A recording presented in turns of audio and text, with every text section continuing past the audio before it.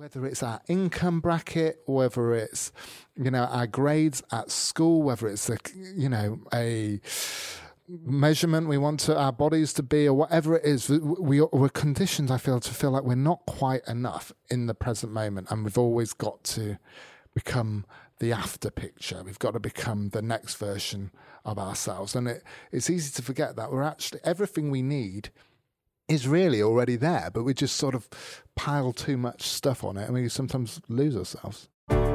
Hi, my name is Rangan Chatterjee, GP, television presenter and author of the best-selling books The Stress Solution and The 4-Pillar Plan. I believe that all of us have the ability to feel better than we currently do, but getting healthy has become far too complicated. With this podcast, I aim to simplify it. I'm going to be having conversations with some of the most interesting and exciting people both within as well as outside the health space to hopefully inspire you as well as empower you with simple tips that you can put into practice immediately to transform the way that you feel. I believe that when we are healthier, we are happier because when we feel better, we live more. Hello and welcome to episode 61 of my Feel Better, Live More podcast. My name is Rangan Chatterjee and I'm your host. Before we start today, just wanted to let you know that my most recent book, The Stress Solution, 4 Steps to a Calmer, Happier, Healthier You, which has been a #1 bestseller in the UK, is now available to purchase in the United States. You can pick it up from Amazon.com in paperback or from Audible as an audiobook, which I am narrating. Now, mental health disorders are extremely common. According to the mental health charity Mind, 1 in 4 of us will experience a mental health problem each year. And in England, 1 in 6 people reports experiencing a common mental health problem such as anxiety and depression in any given week. Yet so many of us still view these illnesses as a weakness or as a personal failure. In today's episode, I'm delighted to be joined by best-selling author and one of the most prominent voices in the mental health arena, Matt Haig. Matt and I have an open and frank discussion about all things mental health related. You see, society's understanding of mental health and depression can be very limited and often very toxic. But as we discuss in this podcast, talking about it and understanding the different textures that exist under its banner is very important. Not talking about it can only make things worse. Matt and I discuss the pressures put on us by modern society and culture. And Matt shares his own personal story of how he has navigated his way through these pressures and how he finds optimism in dark places. We talk about how we can stay human in a world of change, the need to always be compassionate towards one another, how workplace cultures affect mental health, and the need to teach our children emotional intelligence. This was an open, honest, and inspiring conversation that I'm sure you will very much enjoy listening to. Now, before we get started, I do need to give a very quick shout out to our sponsors who are essential in order for me to be able to put out weekly podcast episodes like this one. Athletic Greens continue their long-term support of my show. Now, I definitely prefer that people get all of their nutrition from food, but for some of us, this is not always possible. I think that Athletic Greens is one of the most nutrient-dense whole food supplements that I have ever come across and contains vitamins, minerals, prebiotics, and digestive enzymes. So if you are looking to take something each morning as an insurance policy to make sure that you are meeting your nutritional needs, I can highly recommend it. For listeners of this podcast, if you go to athleticgreens.com/live more, you will be able to access a special offer where you get a free travel pack box containing 20 servings of Athletic Greens, which is worth around £70 with your first order. You can check it out at athleticgreens.com/live more. Now, on to today's conversation. So Matt, welcome to the Feel Better, Live More podcast. It's so nice to be here. Thanks for having me, Rangan. Hey, not at all. So Matt, as I was just saying, most of the people who I have on the podcast either don't have a book out or they've got maybe 1 book or 2 books. How many books have you written now? It makes me sound about 300 years old, but I think it's in the teens. It's like 15 or 16. It's at the point where I've lost count. I think it is about, if you include all my children's books, it's about 16 books. Yeah, I mean, that's incredible. I can't imagine the amount of work it would take to actually write 16 books, but some of them are very short. Well, the shortest is 3,000 words, which is basically an essay, but that's a children's book. It's like a homework assignment. It's exactly. So yeah, anyone wanting a prolific career, write short books, I think. Yeah. So. Well, that's great advice to start off with. We probably finish the podcast now. Yeah. But Matt, look, I came across your work probably for the first time, maybe close to 12 months ago. And, I follow you on social media and you, I think, are probably one of the most prominent voices in the mental health arena that I see in public. Where does your drive to talk about mental health come from? I think from the fact that for years I couldn't or didn't. I first became ill, or actually recognized that I was ill, when I was 24 years old. I know it's not a medical term, but I had a full-blown breakdown, led into panic disorder, depression, anxiety, a whole smorgasbord of mental health issues. And I was lucky in that I had a partner I was close to, who I could talk to, and my parents were quite open-minded and liberal on such issues, and I could talk to them. But beyond that, really for over a decade, I didn't talk about it at all. I didn't talk about it to my friends.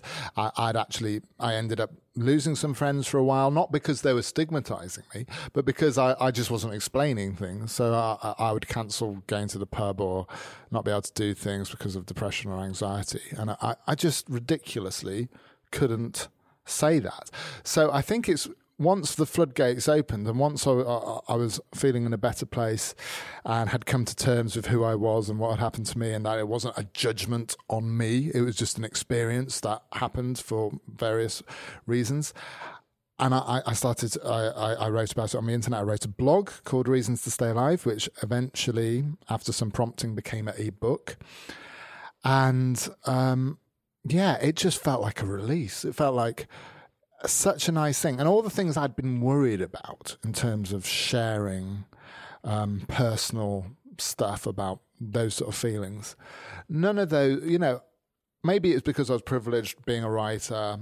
I didn't really have a boss in the normal sense, didn't have work colleagues I saw every day, but I didn't feel any kind of stigma. I just felt a sort of warmth and support coming towards me, which made me feel less alone. So I think primarily the selfish reason for me to write those books was to talk about it online all the time, is to hear that echo back. Because, mental illness, for most people, for a lot of people, one of the horrible things about it is it's very isolating and you feel very lonely.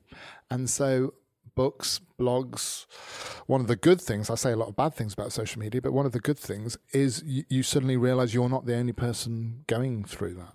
Yeah. I mean, I totally agree. I think, as you say, if we do talk about social media, that, like with anything, there's pros and cons. And one of its big strengths is development of community and knowing that you're not the only one. I can tell you as a doctor, one thing I've learned over, almost 20 years of seeing patients now is that often, even if you can't help someone, just listen to them, first of all, makes a big difference. But then when you tell someone that actually they're not alone, that you've seen other patients just like that this morning or earlier this week, I learned that patients love it. They just love the fact, not that someone else is suffering, they just love the fact knowing it's not just them. No, absolutely. And it's about the story we have in our heads. Because when I was first ill, the story I had of depression and anxiety and mental illness and mental health care, it was a very limited story. My image of a mental hospital, mental health care, came primarily from One Flew Over the Cuckoo's Nest, the film. And my understanding of depression came from the famous people who'd ended up taking their own lives, and all those sort of stories that exist in culture can be so toxic when you're actually ill, because you're looking for other templates of how to be. And now, I think one of the good things, people talk a little bit too much about the mental health conversation as if it's a cure-all in itself. But I think we, just knowing the reality and the different textures of lives with mental illness or mental health problems is amazing. I mean, and now I've got my own life now, because I've lived enough beyond that point of deep illness to sort of see the own sort of patterns in my own health. And, I say it a lot, but I honestly have known more happiness more sense of gratitude and everything this side of a line of illness than I ever did before. So it's a very complex picture. I wouldn't want to go and relive the 3 years of utter hell in panic disorder and deep depression. But at the same point, I wouldn't press that magic button to have not experienced any of that, because I'm now in a position because of it where I can appreciate things more. I understand myself better. I'm not in a, I resist saying I'm in a place of 100% full mental health, just as no one is necessarily in 100% full physical health. And it's something that I have to sort of monitor and manage and look after and be quite acutely aware of sometimes. But yeah, I'm a happier person for having known the deep despair and pessimism of the opposite place. So in some ways, it's actually, obviously, it's in many ways it's made you the person you are today. Yeah. But I guess it must have taught you so much about yourself and what you want to change, what is changeable, what isn't changeable. I just, for people who are listening to this who may not be familiar with your story, I've read on multiple occasions, I think, was it when you were 24 in Ibiza? Yep. Can you explain for people what happens? Yes. Well, I was in Ibiza, but it wasn't a holiday. We'd gone to Spain for the last 3 summers as Hull University students. So we'd had the rainy winters in the north of England. And then, we'd gone out, partied. First summer, been irresponsible. Alcohol, recreational drugs, what have you, early 20s, in the late 90s. Then we got my girlfriend got a really good job out there working for this hotel nightclub as office manager. And we thought, great, have these long summers. By the 3rd summer when I was ill, because everyone says, oh, you had your breakdown in Ibiza, so you instantly get the eye rolling and thinking, oh, it's just because you were hedonistic and going crazy and not sleeping and taking loads of drugs. Actually, I was feeling relatively physically healthy. When I first had my first panic attack, it was at 11 in the morning. I'd been for a run that morning. I'd just decided I was stopping smoking. I hadn't had any alcohol. I hadn't been a heavy night or anything. So I wasn't a picture of health, and I'd been definitely sleeping badly. But it did have that feeling that it came from nowhere. And what happened was it was a panic attack, but I didn't recognize it as a panic attack because I think I was someone who thought I'd had panic attacks before. I'd had panicky situations, whether it was public speaking at university, and I thought I knew what a panic attack was. And this felt totally different. This was physical as well as mental. There were sensations in my head and in my body. There was the palpitations, the tightening of everything. And I didn't know what was happening. And at the same time, my mind was going haywire in terms of what I was thinking about. So I was convinced, I was flooded with this terror, and I was convinced I was going to either die or go mad, inverted commas, in the next sort of 5 minutes. And that didn't happen, but I kept on believing it and believing it and believing it. And it was just horrible. I mean, it was probably depression mixed with panic at the same time, but it just infected everything. And the thing I hadn't realised before this about mental illness, which sounds ridiculous, but I didn't realise the 24/7 nature of it when you're in a serious state of illness. So, and I hadn't really had much experience of physical or mental health problems up until that point, because I was still 24 years old and, hadn't lived much of life. I thought, I can't get out of this. I have no idea how I've got into this, so I don't know how to get out of it. So my girlfriend had her wits about her enough to say, well, you need to go to the medical centre. So we went to the medical centre in Spain. I was prescribed diazepam. The doctor was almost sort of laughing, like, oh, I must have been overdoing it or something. And then that wasn't the right thing for me, and it made the sort of panic attacks worse in my experience. And so I just felt trapped, and that's what made me suicidal. Not because I had any kind of death wish as such. I just didn't know how I was going to cope. So it's commonly used metaphor, but the idea of a burning house. You don't want to actually jump out of a window, but you would jump out of the window if it meant facing the flames. It might be the lesser of two evils. And so it was completely that. I just didn't know how to escape my own self. Yeah, I mean, it's a very powerful story, Matt. you said that up until that point, you'd never really had any physical health or mental health problems. You just got getting on with life. Yeah. You know, you're at university, going off to Ibiza to, do what you do in your 20s, to have fun. I get all that. Now that you have, you've progressed significantly, certainly from what I can tell, from talking to you, from actually seeing your posts on social media, you're certainly a lot better than you used to be. Is that fair to say? Yeah, it's definitely better. It wouldn't be, if you did the graph of it, it wouldn't be a smooth upward mountainside. I've had massive dips at various points. And when actually the mistake I used to make with my own health was believing I was totally better, believing I was 100% better. Because then when I had a dip, which inevitably happens for if I'd missed sleep or I'd been sleeping badly or whatever it was, I would then really crash because I was thinking, oh no, I thought I was there, right? I'm back to ground zero, I'm back to square one. Whereas now I frame it slightly differently in my mind, where I see it as something about almost like a garden that you constantly have to pay attention to, but it doesn't. I've built up a lot of mechanisms that personally, subjectively, for me, seem to work. I like that analogy of a garden you've constantly got to tend to, because, of course, in your case, very severe mental health symptoms that were really causing you a lot of problems. But I sort of think, generally speaking, when we talk about mental health, physical health, emotional health, we just sort of step out a bit. Actually, health is something that for all of us needs constant attention to. It's never going to stay static. It's always moving. Life is always changing, and I don't think we ever get to that point where, I've done it. I've cracked it now. I am healthy now, because life, it doesn't happen. There's no end point, to I'm perfect. I can take my eye off the ball now. Exactly. What I'm super interested in is going back to what you said, that you'd never experienced health problems before. Knowing what you've learned now over the last, however many years since this happened, when you look back with hindsight now, would you still say that as a teenager you had no physical or mental health problems? Or now with hindsight, do you think actually things might have been going on a bit earlier? Yeah, no, definitely. I mean, I was just sort of recounting that feeling that it was like being hit by a bus, because I'd been the typical male. And I think one of the reasons why I was quite hedonistic, going off and drinking in uni and bars all the time. And that's what men do, right? That's it, what men do. That's certainly, like, in the 90s, that felt like what you did. And it was sort of expected and encouraged. And it wasn't seen as sort of toxic behaviour at all, really. It was just the norm. And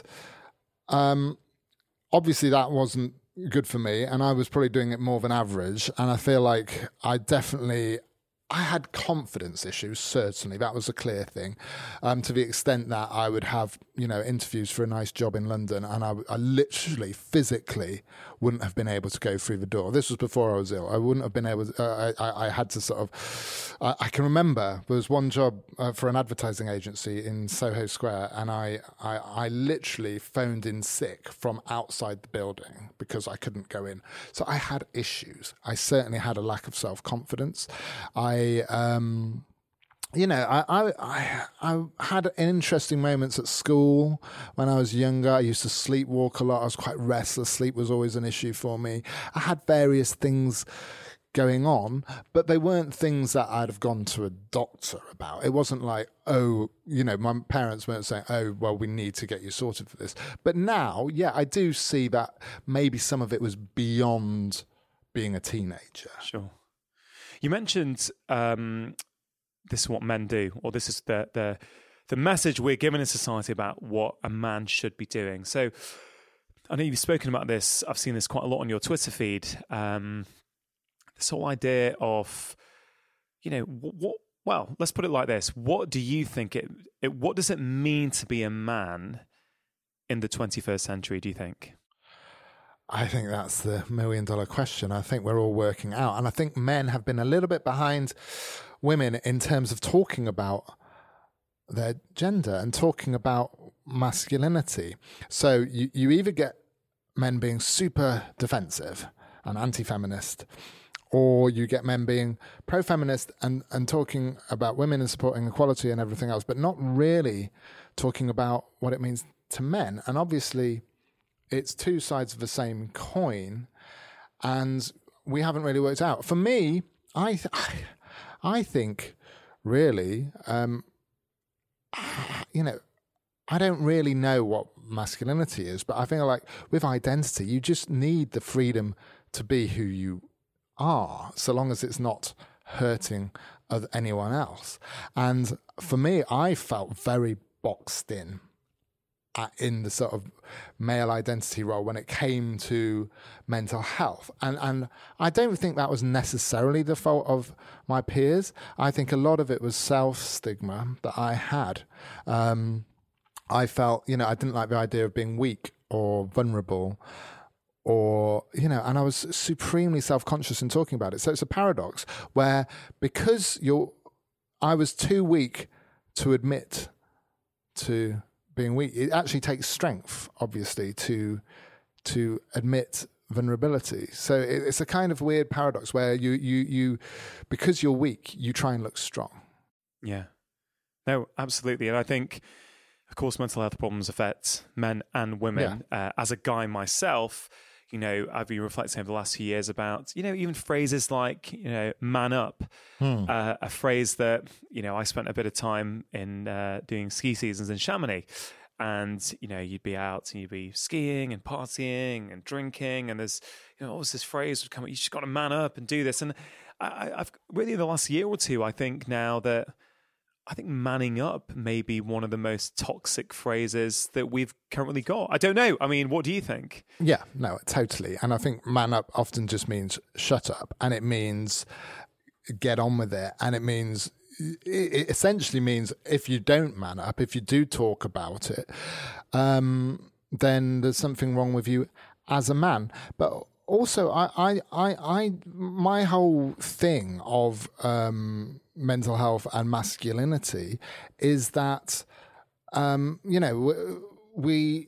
the toughest times of my life, the times I had to be strongest were actually when I was looking the weakest. Like, the thing I'm most proud of doing in my whole life was walking to the corner shop from my parents' house when I was ill and agoraphobic on my own to get a pint of milk and some Marmite, which was a distance of less than 500 meters, just along two streets. And that's still...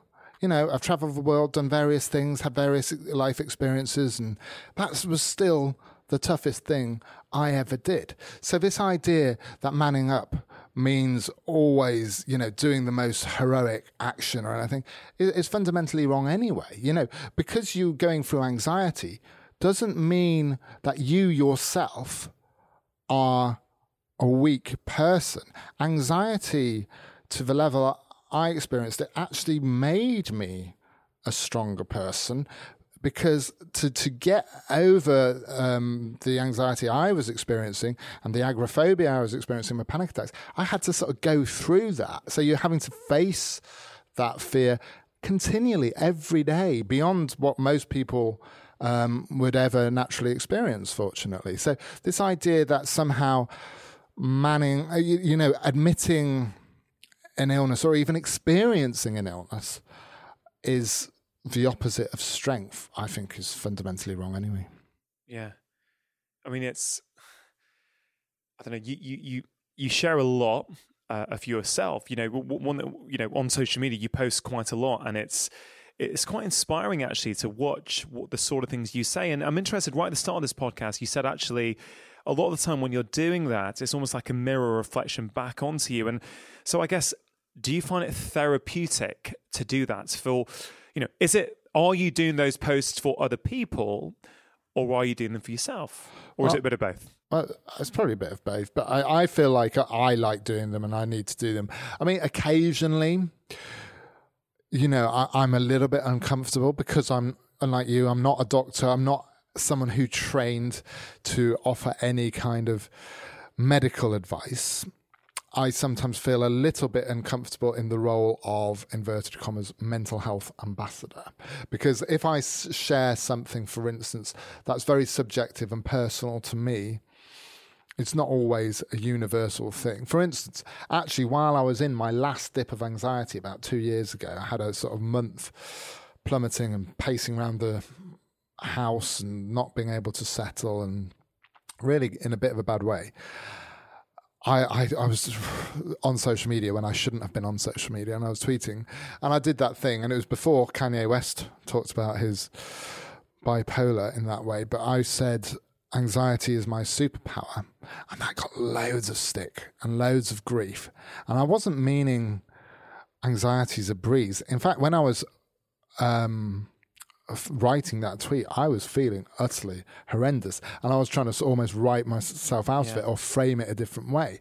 And you know, for me, sometimes it's taking the worst experience and making it a gift. Like for me, and it doesn't work for everyone. Again, I have to put that caveat. With panic attacks, I sometimes almost bluff myself into wanting them. Like if I feel one coming on, rather than feel I've got to run away from that, I'll sort of say, well, okay, if this is a test, I'm just going to sort of lie down and experience it and see how I handle it, see what I do. Because that instantly creates a separation between you, the person, and the panic, the experience, which I didn't used to get. I used to think I was the panic. This was me. I'll never get out of it. And actually turning it into an experience that you're achieving. But yes, in terms of social media, I've learned to be a little bit more careful with what I say, because you never know who's out there listening or maybe taking things the wrong way. But I think generally I find it therapeutic sharing, and I think people like hearing it. And I think one of the reasons why, you know, whichever talk therapy it is, you know, the rates of talk therapy next to prescription drugs, they're often almost matching. I think one of that things about talk therapy is simply not simply what you're told by the therapist, but the process of externalizing something. Yeah, I mean, there's so many useful things you just said, Matt. I think just keeping, you know, reframing something wherein you feel a panic attack coming on in terms of something, yeah, okay, bring it on. Let's see what I've got here now to tackle this. I can see how that will be so powerful, because the way we view our experiences absolutely determines how we feel them and how we experience them. And I think I can see how that may work for some people and not for others. Yeah. The other thing that, you know, something I talk about a lot and something I think about a lot, especially when I see these kind of toxic battles that you do see on social media sometimes, I think we forget sometimes that there's a person behind that on the other end. And I would say, you know, my motto is certainly when I'm trying to interact on social media is to always try and be compassionate. Because as you've just said, when you put that tweet out that got a lot of stick, you weren't feeling great, right? So then surely we can, as a society, apply that and go, okay, hold on a minute. Maybe let's not assume that every time someone puts something out, they're feeling rested and grounded and they thought it through. Maybe they just actually put something out that makes them feel better. And yes, there's a flip side to that, is what's the responsibility on people to put out stuff like that. But I just think we need more compassion on social media, but also just in society in general. That would certainly go a long way. I feel that. I can't remember. I think it might have been on Instagram, but someone, which is normally relatively, people say positive things to each other on Instagram, but someone was having an issue with something I'd said and got into a little bit of an argument and got silly, and people were, you know, ostracizing them and saying, what are you talking about? And then 3 weeks later, that same person DM'd me and said, I'm so sorry. I didn't mean a word of what I was saying. I was in a really bad place. I was depressed. I've been drinking, blah, blah, blah. And yeah, exactly that. We're not, and also we change, our minds change. Yeah. We don't always agree with ourselves. You know, we literally, you can put something and 3 months later think, oh, you know, and social media, I mean, one of the joys of it, but also the curse of it, is it's very in the moment. So people are often just projecting what they're feeling. It's probably to do with their blood sugar levels or how tight their shoulders are, or whatever it is. And it's just out there. Yeah. And then you've got to almost live and that for the rest of your career. That you said that once, exactly. Which is ridiculous. And in January, I did this. I did a bit of a book tour for the Stress Solution, and I remember at one of the venues, this lady came up to me and she cute us get her book signed, and she said, "Dr. Chasty, I just want to apologise to you." I said, "Why?" She says, "Look, you know, a little while ago, I was really mean to you on social media. I said things that I shouldn't have said, and I attacked you, and it's because what you were saying, it just was too close to the truth for me at the time, and I wasn't ready to hear it.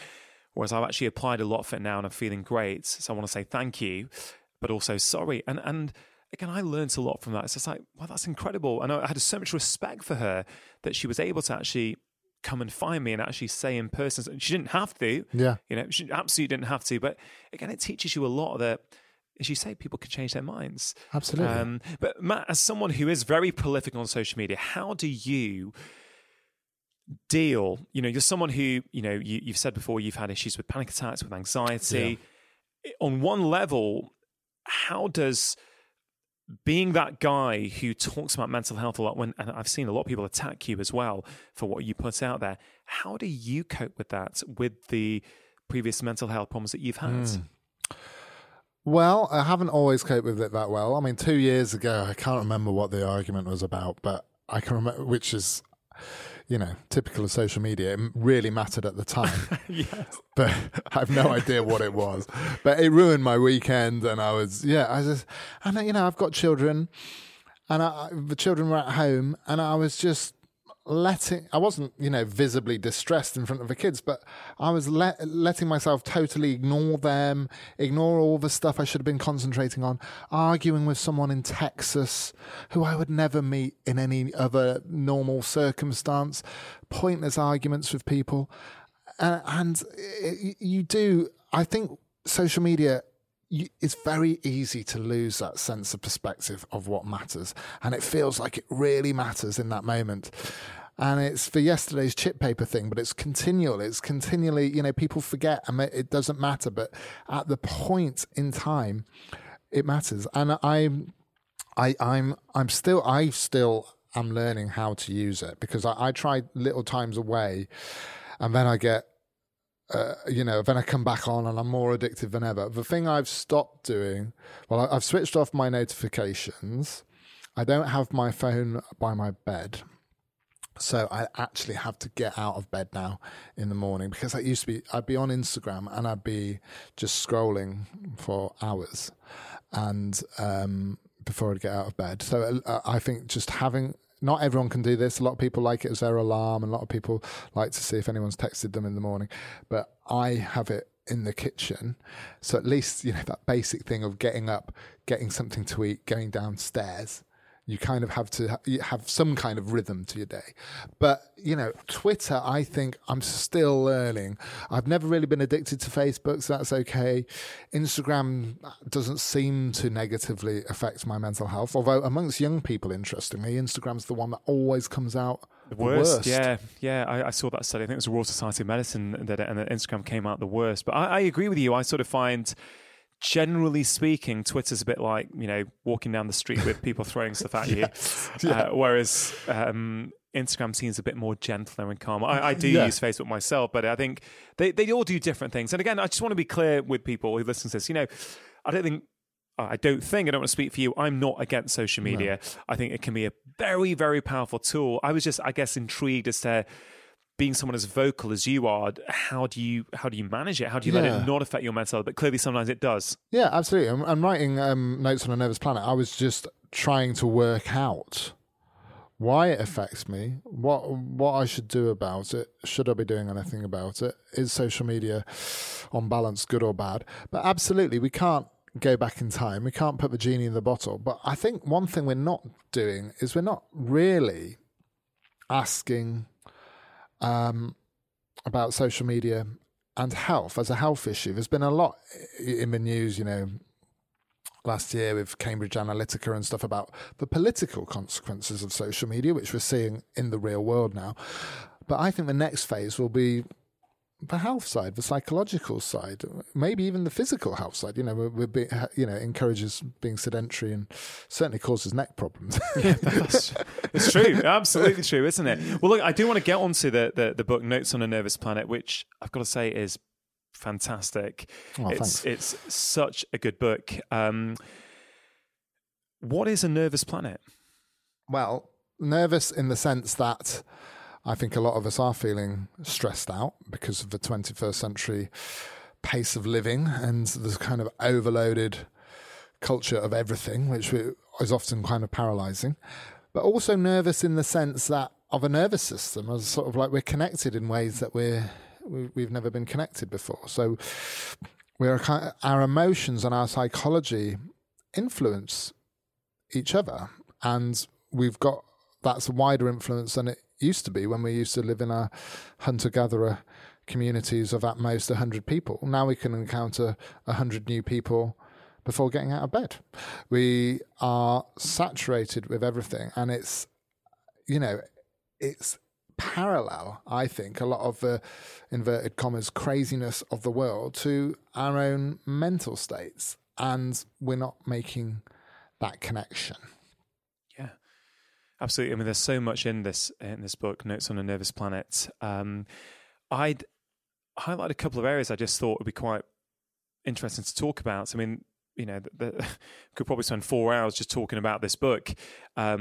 You've got the section on time. We need the time we already have.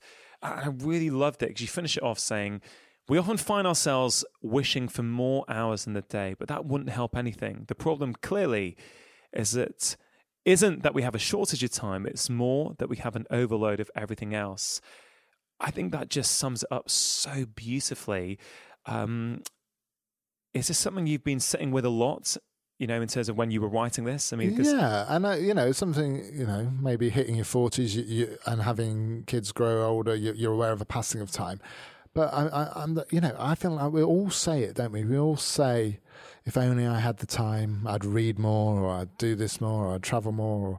And we're all feeling that absence of time. But in real terms, we've got as much time, if not more, than any humans have ever had. And yet, so something else is at play. And I think there's two things. One, we've got more literal demands on our time.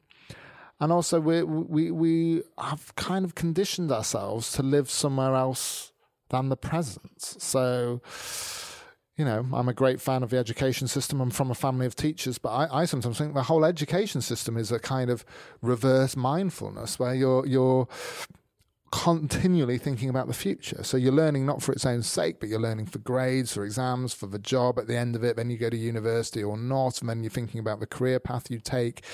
And so from a young age, we're trained to always have that sort of forward thinking, that forward momentum, and it carries on into the workplace in our careers. And it doesn't we're not encouraged to just be grateful in the moment for what we have or know how to appreciate what we have. And I feel like continually, it's always about accumulating something. Now, for instance, my latest technological obsession is my Pacer app on my phone to see how many steps I've done. Now, it's a good thing to encourage people to walk more, and I'm a great fan of walking more.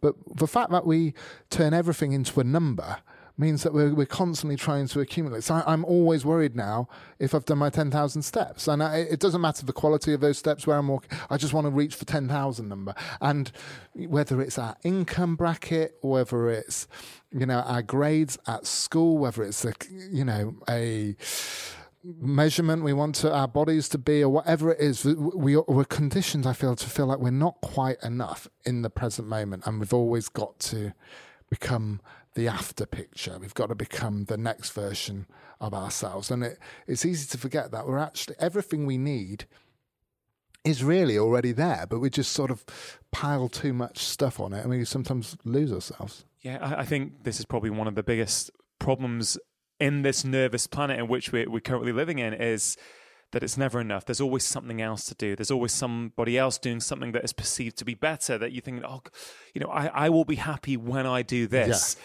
And then you achieve it and you're like, oh, it's not really made much difference to how I feel about myself. And I guess with you, I'm guessing, if someone had told you 10 years ago that you're going to have the level of success you have had as an author with multiple #1 bestsellers, right? Would you, 10 years ago, if someone had said, Matt, look, I'm going to tell you, in 10 years' time, you're going to be this successful.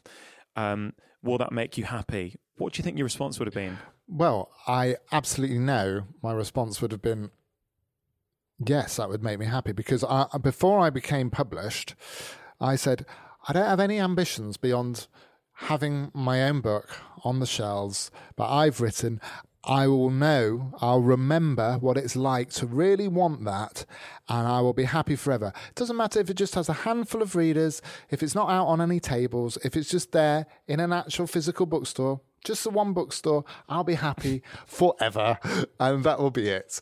You know, and that might need to earn some money further down the line, but in terms of self-satisfaction, that will be fine.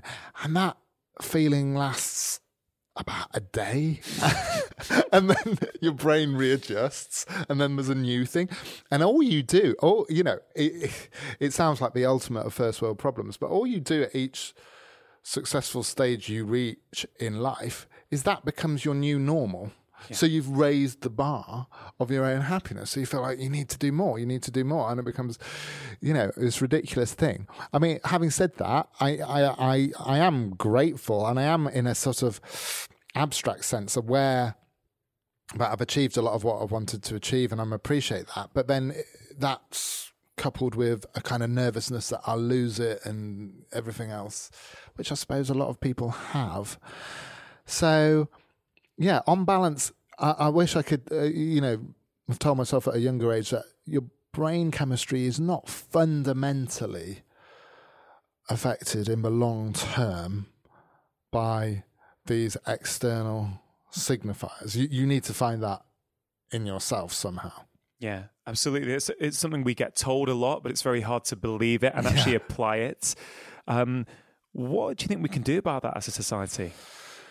I mean, I feel really, when people ask about how can we improve a nation's mental health, they're often talking about healthcare, funding, all of that. And all that stuff is massively important. But I really feel that mental health is seen as a sort of sidecar issue. It's a nice touchy-feely area that politicians like to talk about without doing that much. I think what is more important, really, than our minds and our perception of the world, it needs to really be the framework of how we view everything. I'm speaking in very utopian terms, I know that, but I feel in terms of the education system, in terms of our working life, a lot can be learnt from that. I mean, I'm interested in, for instance, in work culture and how that affects mental health, because it clearly does, and there are good steps being made. Like there's a move to have workplaces with their own mental health first aider in every workplace over a certain size, which is a good move. But I feel work itself can be so toxic. And the fact I like is the fact that when we work over 37 hours in a week, we become less productive, on an average. And so I quite like the idea of a 4-day working week would be a... There's good data coming out on that now. There's really good data coming out suggesting that actually people can be as productive, if not more productive. Exactly. I know a lot of Scandinavian firms have trialed this, shorter working day, like 6-hour working days. And you know what? People come around, they don't mess around on Facebook and Twitter all day. They get their work done because they know they can get home early. So they focus for 6 hours, highly, highly productive, and then they're done. And they get to, balance the work time with the rest time, which is so, so important. And you mentioned schools. We're both fathers of young children. I think a lot about schools. My kids are still 8 and 6, so, I don't quite think they're at that age yet where these pressures of exams and the stresses of the modern education system are affecting them. I certainly hope not.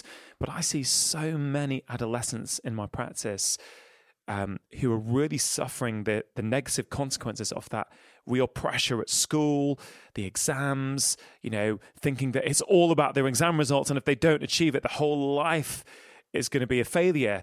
And I'm having to teach, all kinds of breathing techniques now to help students get through their exams. And I think in the 21st century, arguably one of the most important things that schools can teach our kids is, that emotional intelligence, mindfulness. How can you stay sane in this very toxic world? That I really do. And I'm not convinced that education has adapted quickly enough for the pace of change that we're seeing in society. No, absolutely. And I also think, as a general rule of education, there's no point learning if the learning you're doing is putting you off learning. You know what I mean? Yeah. Like a lot of people's big message from school is that education isn't for them, books aren't for them because they felt isolated from it. And I feel like, yeah, it's a bit sad that it's become that. And I saw my mum was a head teacher for the best part of 3 decades. And just in her time there, it became less about the child and much more about form filling, league tables, Ofsted, all of that. And, that's quite sad that teachers themselves don't have as much time as they would like just focusing on the needs of a child. And even when, because I thought it was, it's a sad thing to happen, but it was a positive thing responding to the stress of children when they had the introduction of meditation and relaxation techniques in school. I noticed the tabloid headlines were talking about snowflake kids, this, that, and the other, how ridiculous it was that they were devoting any time of the day to their mental health. Yet those same media outlets, if it was the physical education was being taken out, they'd be rightly up in arms. But if it was the mental side, people don't even understand that a child's mental health is important. And that, there's stats about how 50% of mental health conditions have some kind of seed before the age of 14. Our schools incredible.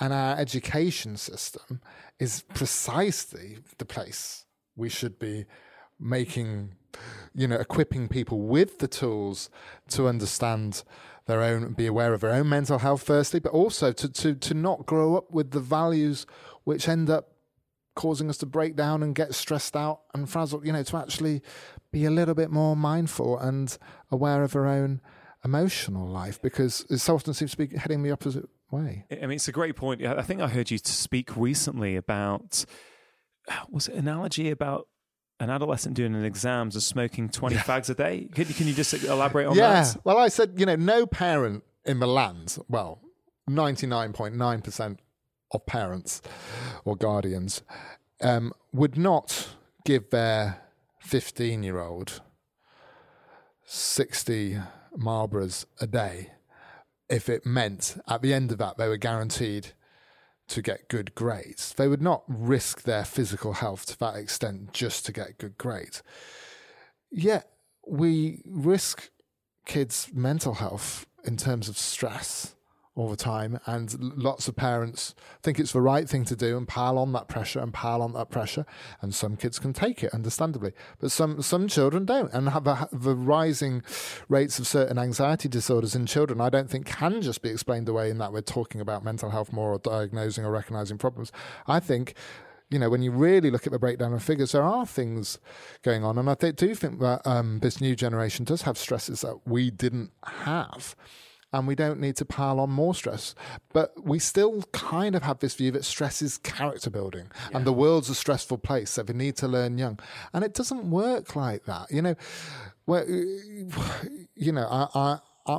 My mum, I've got a great relationship with her, but when I was first ill with panic attacks, she thought, and she was very worried about me, the thing to do was for me to do these stressful things more and more. So almost every night I'd be going to the theatre or doing this and having a panic attack and having another panic attack.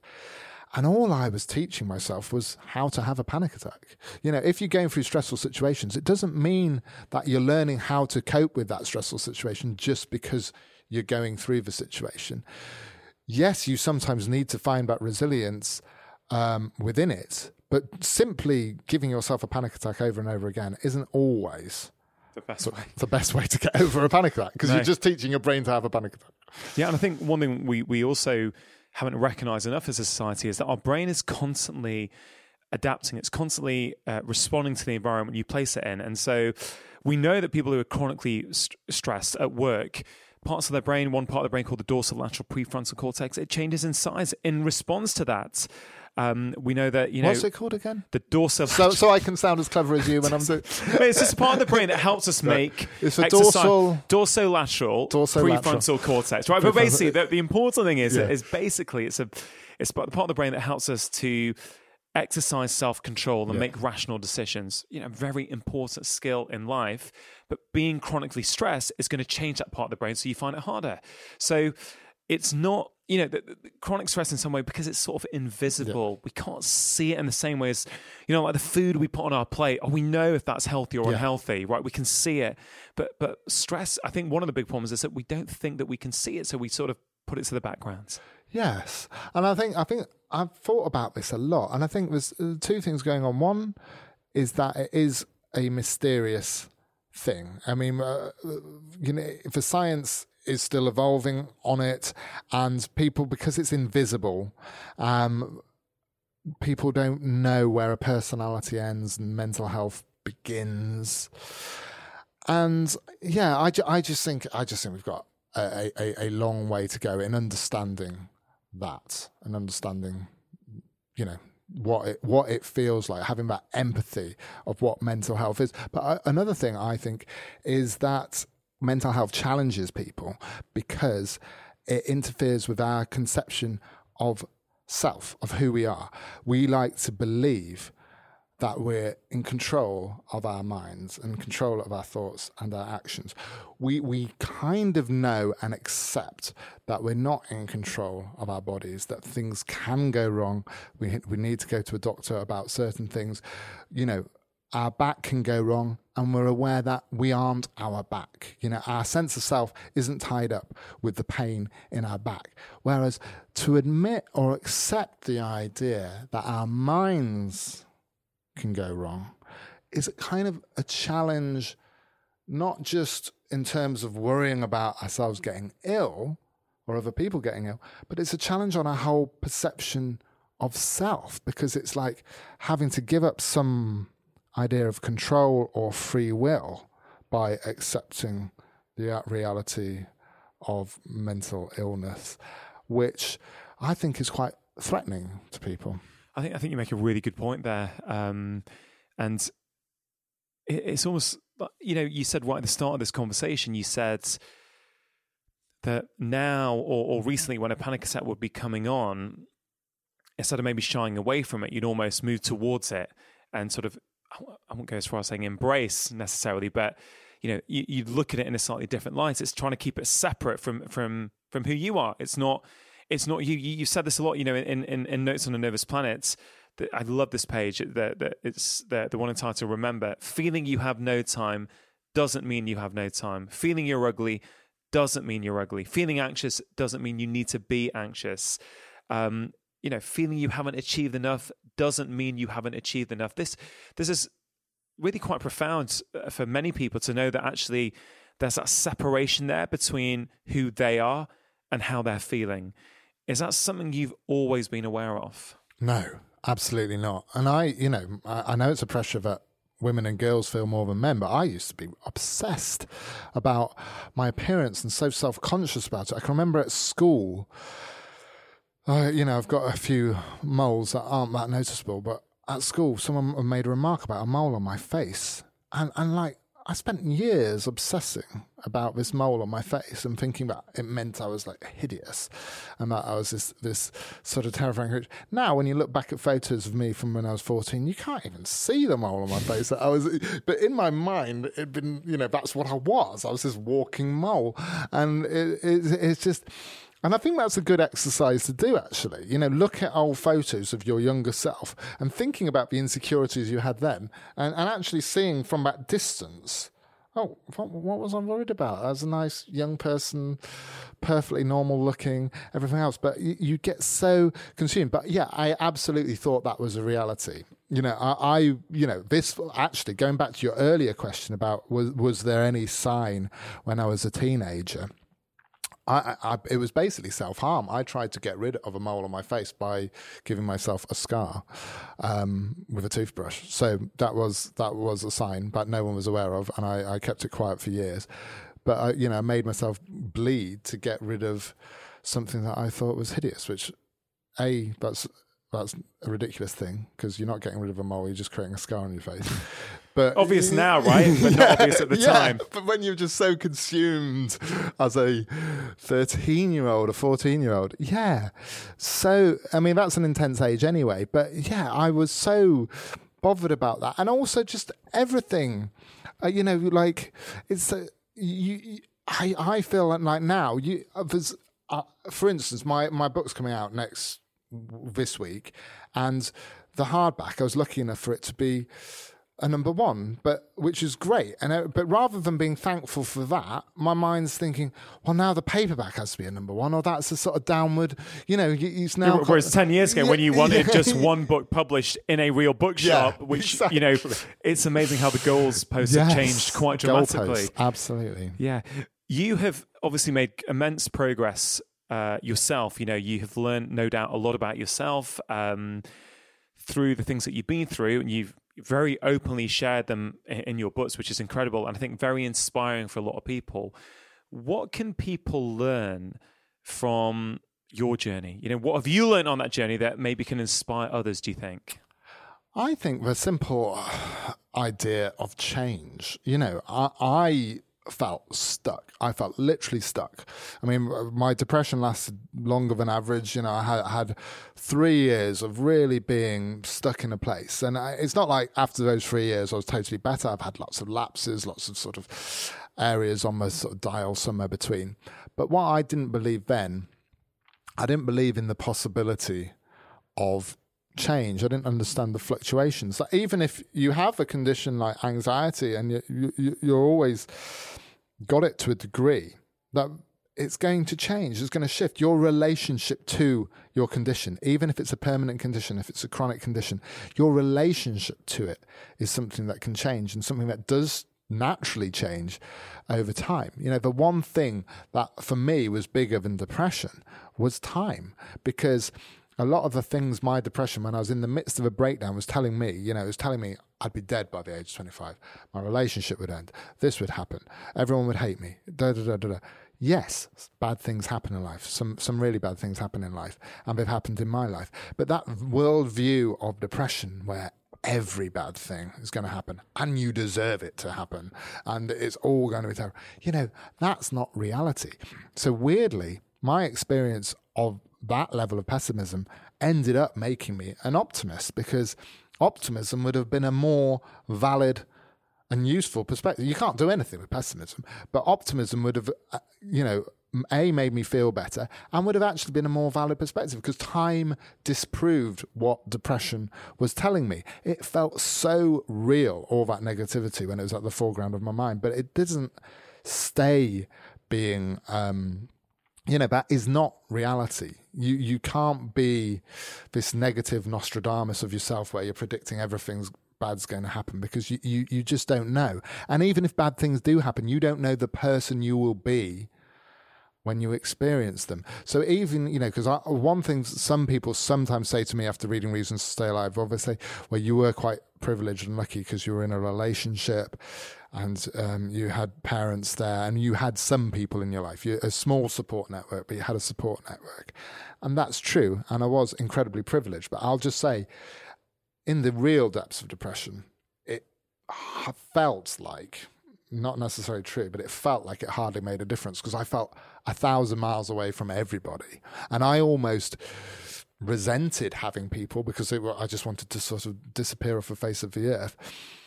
But I'd say, now, the person, you have to stay alive for other people, but those people aren't necessarily literally other people in your life. They're people you haven't met yet. And also the people that you will be, because our minds change, neuroplasticity, all that stuff. Our brain literally changes with experience and what we do and when we age. And you will become someone else to who you are at that lowest point. And that, the bottom of the valley, as I say in the book, gives you the worst view. But, it can be very hard to get that message in there. Did you stay alive for yourself or for people around you? Well, I stayed alive. I think it's very difficult. I mean, having people, I didn't want to spread the pain I was feeling, but I still think there could have come a point where that pain was overwhelming whoever I was with, and sometimes I'm a bit cynical about the language of sort of suicide and selfishness, because it's not really like that. Your mind can convince you in that kind of state, however wrong it is, that it's almost a selfless thing to take your life, because you feel like such a worthless person or a piece of baggage that you could almost feel selfless for doing something which would hurt other people. So it's a very complicated thing when you're dealing with different states of mind. I have no idea. I'm sure there's parallel universes where I'm not here, but I think I somehow I had a sense, just a tiny grain, a subconscious sense that it would not always be like this.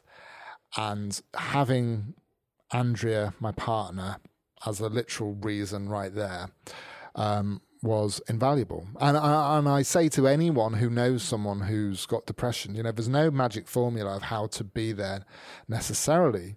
You can tell them to go and get help. You can read information yourself. But I think just listening, just having someone where you don't have to wear that disguise and you can literally tell them how you feel, whether it's a partner, a family member, a doctor, Samaritan, whoever, just to be able to share that. Yeah, thanks, Matt. I think, from where you have been to where you are now, to when I see that you say, I haven't suffered from mental health problems in the conventional way that they're described. And to hear you say that one of the biggest achievements of your life is when you actually walked under 500 meters down the road to the local shop to get some milk. Yeah. That's incredible for me to hear something like that. And I think, wow, it's, I can try and put myself in those shoes, but I can't, because I didn't feel that. I didn't experience that. And to now see someone who's come from that to, you post sometimes say, you used to be scared to going on trains. Now you're on trains regularly. You're about to embark on a UK-wide tour where you're going to be delivering content to people. Well, I'll be having a literal demonstration of a panic attack live on stage. But it is super inspiring, I think, for people. And you share what's happened to you so openly and so without judgment. I really do think you're one of the most important voices in this arena at the moment. So I think your work helps a lot of people. Matt, the goal for me with this podcast, it's called Feel Better, Live More, because I think that when we feel better in ourselves, we get more out of life. Mm-hmm. And my desire really is to try and inspire each listener to believe that they can be the architects of their own health. And I wonder, I appreciate, as you said before, you're not a doctor, but I feel that your experience, both as someone who's suffered from mental health problems or still continues to, you've had so many interactions with the public, you've written so many great books. I wonder, have you got any sort of short and sweet sort of top tips that you can share with people, 3 or 4 things that maybe they can think about doing in their own life that might improve the way that they feel? Yeah, I'm never good at short and sweet, but I'll try. I think often it's about slowing down in some way. So for me personally, I know you're a great believer in it too, but I believe physical health and mental health are so interlinked. So one of the things that helped me early on and really helped me get over panic attacks was just going running. And I know not everyone can do it or wants to do it, but for me, having that space away from people, from my work, from everything else, just getting out, going running was a massive help. And I know it sounds funny, but there's a kind of truth to it. When I was running, I knew that was a place I couldn't have a panic attack, because the symptoms of running are the symptoms of a panic attack. You've got the breathlessness, you've got the racing heart, you're sweating, but you know why you are. Yeah. And it's kind of a pain that you can control over. So I found it very empowering, not just on the endorphin level and the feeling of accomplishment, but actually it gave you that sense of sort of control, which panic took away. And I'm great. So running and yoga are my things. I love doing yoga. Yoga came later. I actually started doing yoga for my back rather than for my anxiety, but I noticed that it was having a knock-on effect. And whether that was simply just taking that time for myself, slowing my breathing down, which is something I still watch. Another thing which is really important for me is sleep. It seems out of the triumvirate of diet, exercise, sleep. Sleep is often been neglected. One. You're preaching to the converted here. You know, I'm just nodding my head. Yeah. And I think, you know, because no one really makes money out of our sleep, you know, other than duvet manufacturers and people who make blackout blinds. But, you know, sleep, and in fact, I mentioned it in and I'm happy for them to make money, actually, because it's a good service they're providing. Exactly, it's a good service. But we've got a lot of people making money out of us not sleeping. You know, the head of Netflix last year, I think he was being tongue-in-cheek, but also slightly serious, said that Netflix's main competitor is sleep. You know, if they can get people to stay up till 3 a.m. watching episode 7 of whatever, The Good Life or whatever, then The Good Place, then they will, you know, be making more value for Netflix. And so, and we do, you know, our quality of sleep has changed, as you know, and, you know, the actual hours we spend asleep changes. And obviously social media is a big part of that. Having our phones by the bed and all of that can be bad for that. But I think essentially it's about creating a space, whatever it is, whether it's doing yoga, whether it's reading a book, whether it's going for a run, where we're just unplugged. We're just ourselves. We're not working. We're not worried about the money that we're not making or whatever. And we can just be, rather than, you know, the reverse of the Nike slogan, just do it, you know, where we can just actually be and not just almost disconnecting in order to reconnect. Absolutely. Yeah, Matt, I think there's some great tips there. They've clearly helped you a lot. Thank you for all the work you do. Thank you for the books that you write. You. I have actually bought tickets to see you on your tour, so I'll be coming with my wife. You can watch my panic attack. I will see you in a few weeks. Thanks for making the time today, and I hope I get the chance to interview you on the podcast at some point in the near future. Well, it was a pleasure. Thanks so much. It's great to talk to you. That concludes this week's episode of the Feel Better, Live More podcast. I hope you enjoyed my conversation with Matt, and that you found the tips he mentioned at the end a useful reminder. It's amazing how many times on this podcast my guests will talk about how important it can be to focus on the basics, such as getting enough sleep and slowing down. Running and yoga have come up once again as activities that people find useful for their mental health as well as their physical health.